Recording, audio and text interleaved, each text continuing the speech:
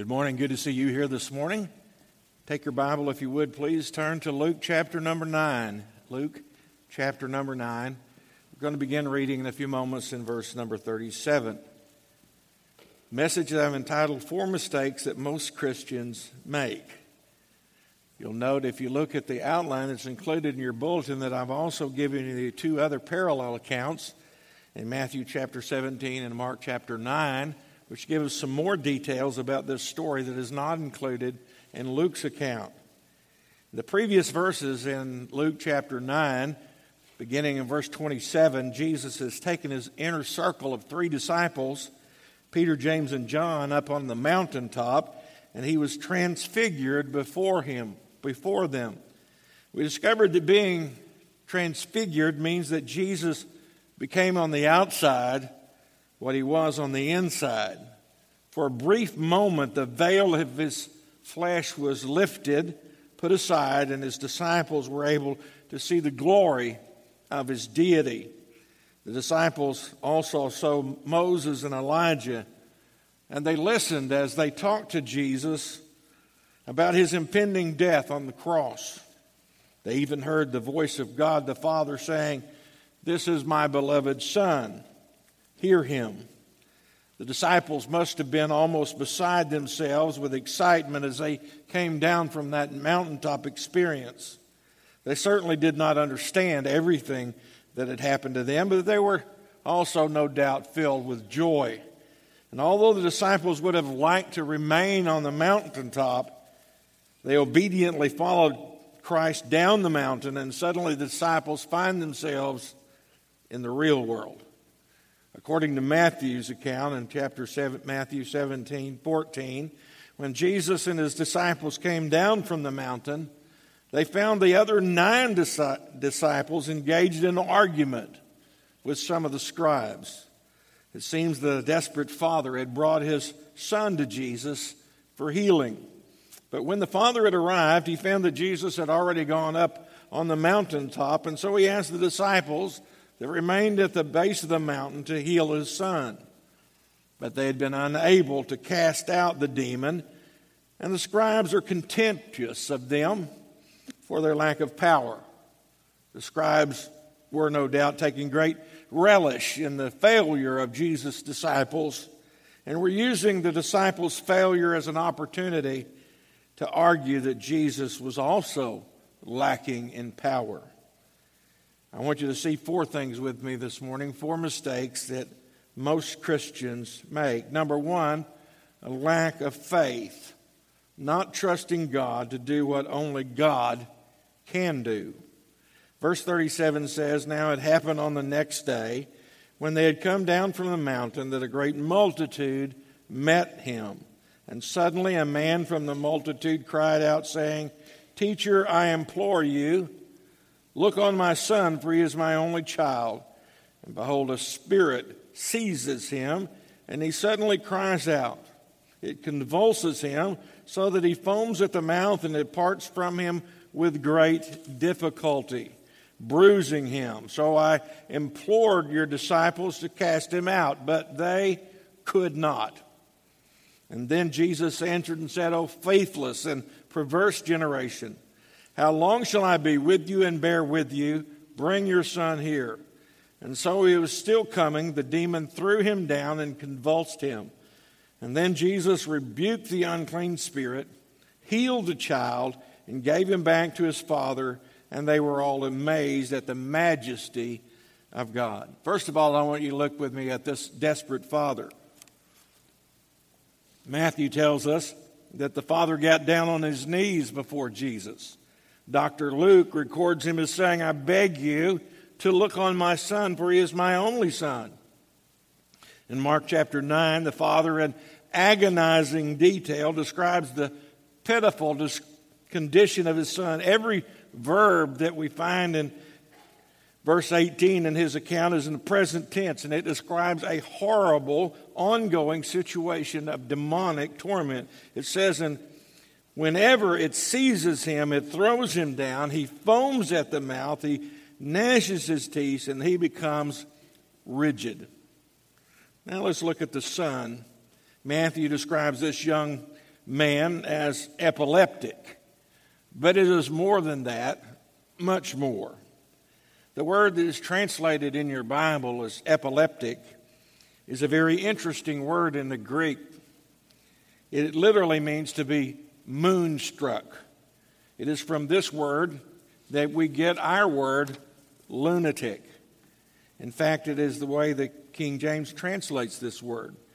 Because they believed in that period of time that certain strange behaviors were caused by phases of the moon. But the problem in this case is not neurological. It is demonic. Charles Swindoll points out, Luke was a physician, and while medical science had a long, long way to go, Dr. Luke was not necessarily given to superstition. Furthermore, epilepsy in those days was a known condition, if even poorly understood, and yet it was seen as distinct from being demon-possessed. The Bible teaches that evil is not just an impersonal force, like in Star Wars, the dark side, but rather that evil exists and that it is furthered through the work of Satan and his demons. Believers obviously have no business dabbling with darkness, such as consulting horoscopes or fortune tellers or possessing such things as tarot cards. They are all forbidden by Scripture. This particular boy's symptoms are demonic in origin. In verse 39 it says, "And behold, a spirit seizes him, and suddenly he cries out. It convulses him so that he foams at the mouth, and it departs from him with great difficulty, bruising him." In some way, this boy has become a victim of demon possession. The evil spirit takes hold of him and takes possession of him. He throws him to the ground, and he causes convulsions to seize the boy. And there is no doubt that this young man has suffered both physical and emotional scars from the injuries inflicted on him over the years. Now I want you to look at the disciples' failure. It says in verse 40, "And they could not." Why did the disciples fail? Their failure was not because they had not tried. In fact, I think it's likely that each of the disciples in turn tried to cast out this demon. On the contrary, I believe they did their very best, but still they could not. Now, the disciples had been given the power in chapter 9, verse 1, power and authority over all demons and to cure diseases. They had previously been successful in doing so. And surely they had every right then to expect to be able to do so now. But they failed. They could not. Sometimes in our day we find ourselves attempting to do God's work without very much success. And so we roll up our sleeves and we work even harder only to fail. And most of the time we don't understand why. We think that perhaps we have not worked hard enough. Perhaps we should have tried a different method. We wonder what it is that we have missed. That is the very problem the disciples faced. Whether you realize it or not, this building, sitting on a major highway, makes a silent promise to everyone who passes by that this is a place where God meets with his people. This church building promises if you need God, you can find help here. What happens, though, if the world comes in and they find no help for their problems? When people come to First Baptist Church and they worship with us, what is their thought as they leave? Do they see the power of God at work in our lives or not? Do they see people who are being progressively changed by the power of God at work in their lives? Or do they come seeking fellowship and acceptance but leave saying they could not? I'm afraid that you could write the words "and they could not" over many churches today. The disciples did not fail for lack of effort, Nor did they fail because they lost their power or because they had used the wrong technique, but because of a lack of faith. This becomes clear from Jesus' answer to the Father in verse 41. He says, "O faithless and perverse generation, how long shall I be with you and bear with you?" Like most of us, the disciples did not want to share their embarrassment in front of the entire crowd. So Matthew tells us when they were safely out of the hearing of the scribes, they asked Jesus privately why they could not cast out the demon, and he replied in Matthew's account, because of the littleness or lack of faith. Matthew tells us Jesus saw their failure because of unbelief. And this unbelief, he said, was manifested by a lack of prayer. The problem was instead of defending themselves, instead of engaging in an argument with the scribes, they should have prayed. They had a choice, just as we have a choice: pride or prayer, defensiveness or dependence, and they made the wrong choice. When Matthew records that Jesus says in verse 29, this kind comes out by nothing but prayer and fasting. Jesus is not saying here that they are faced with some kind of super demon. The point is that when they run up against circumstances which contradict their experience and their expectations, when they have failed, when they should not have failed, when things do not go as they should have gone, they should have prayed. Neither is Jesus saying that there was some kind of a magical prayer that needed to be said. Some prayer that if it had been prayed on that occasion, it could have done the job. Jesus implies that they were neglecting a lifestyle of prayer.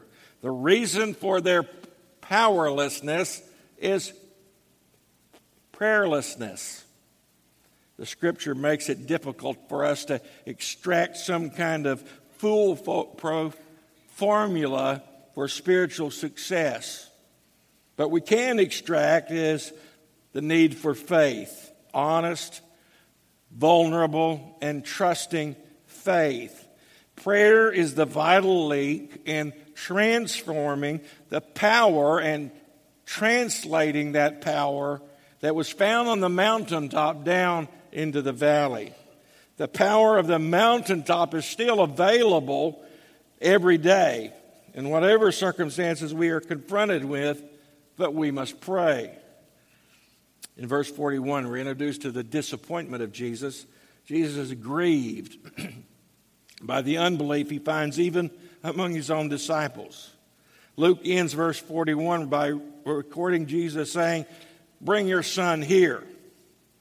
All of us know what it's like to be disappointed with people.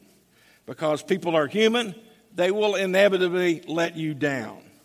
One has to wonder how many people in our world today will go to hell, not because Christ can't save them, but because some Christian let them down. In turn, many Christians will continue to sit on the sidelines in their Christian life. Failures because some other Christian disappointed them.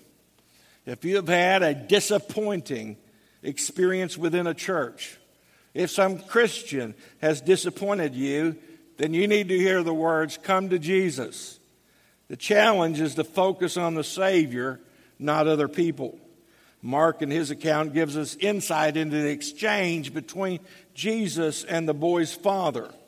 The father says to Jesus, "But if you can do anything, have compassion on us and help us." And in response to that, Jesus says, "If you believe, all things are possible to him who believes." In the story before us, the father was called upon to believe because Christ told him that faith was the condition to his son being healed. Jesus told the father, "The question is not whether I am able, but whether you believe." Faith does not consist in believing that God will do something, but rather in that God is able to do anything. Now, this has been one of the most abused scriptures in all of Scripture. People have ripped it from its context to teach all kinds of absurd things about faith. Some fail in taking this scripture beyond what it is saying. They apply even more than what it's saying, that if you have enough faith, whatever you wish, it can be done. Some apply it way beyond what Scripture is saying. And yet I fear we as Baptists sometimes fail in taking it far enough. We don't have what God intends because we have not asked. We want Jesus to help us with our problem. Jesus wants to help us develop faith. But if the truth is told, most of us would rather live without faith. We would rather not trust. We would rather not find ourselves in places where we are compelled to trust. The Father's cry for help with his faith is in verse 24, is in fact an act or cry of faith.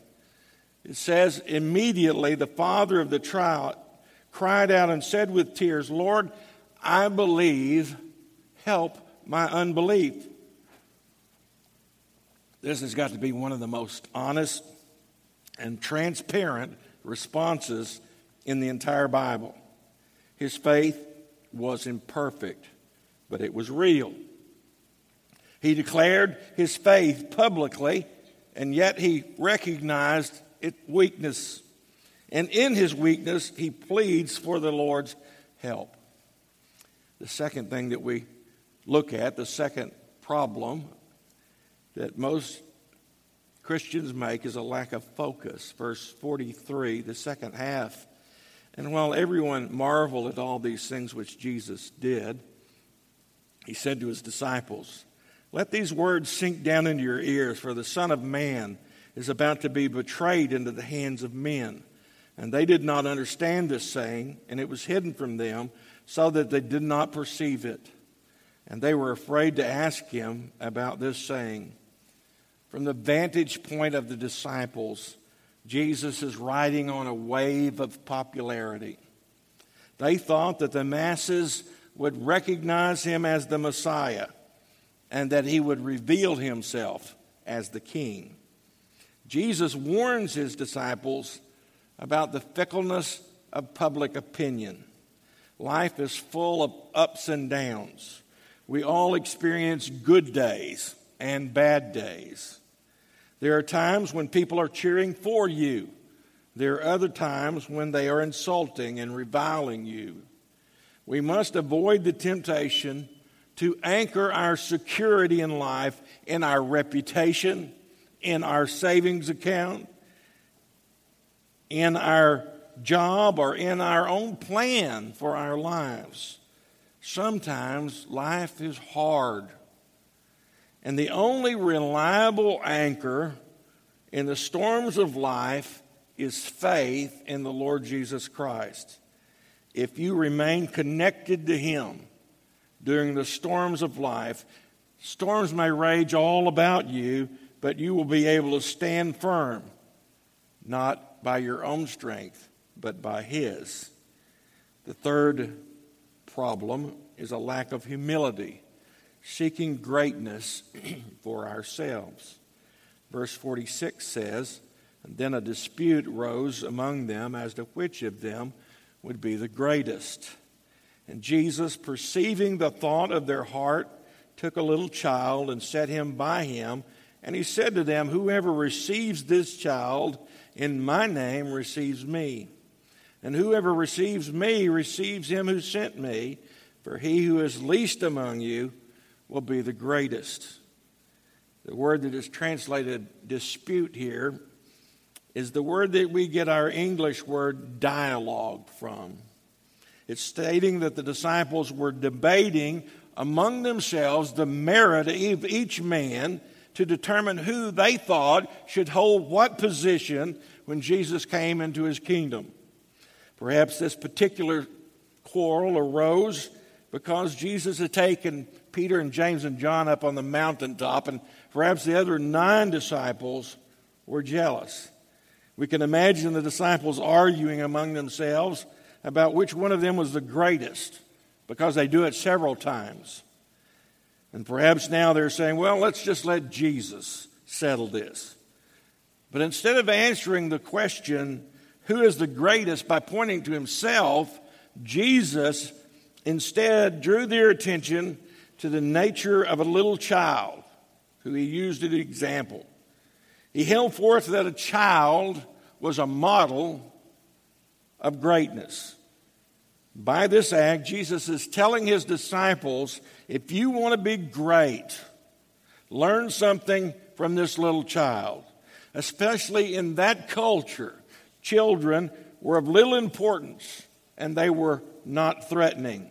They were unconcerned about social status, and they were not jaded by success and ambition. We most fulfill the humble place a child had in that culture. When we do that, we are more likely than any other time to be on our way to greatness. Fourth and finally, the lack of wisdom, fighting the wrong enemy. Verse 49 says, and now Jesus answered and said, Master, we saw someone casting out demons in your name, and we forbid him because he did not follow us. But Jesus said to him, do not forbid him, for he who is not against us is on our side. To add insult to injury, the disciples who had not been able to cast out the demon from this boy then came across a man who was successfully casting out demons, and he was not one of their group. They suddenly found out that they didn't have a monopoly on God's work. This unknown exorcist not only was accomplishing the Master's work, he did it in the Master's name and with the Master's power, even though he didn't happen to be one of the 12. Jesus' reply in verse 50 is, do not forbid him, for whoever is not against us is on our side. Now, this can be a little bit confusing, considering that Jesus later said in Luke chapter 11 and verse 23, whoever is not with me is against me. Of course, we have to understand it in that latter verse. Jesus is talking about the work of Satan, and in that case, there is no room for compromise or accommodation.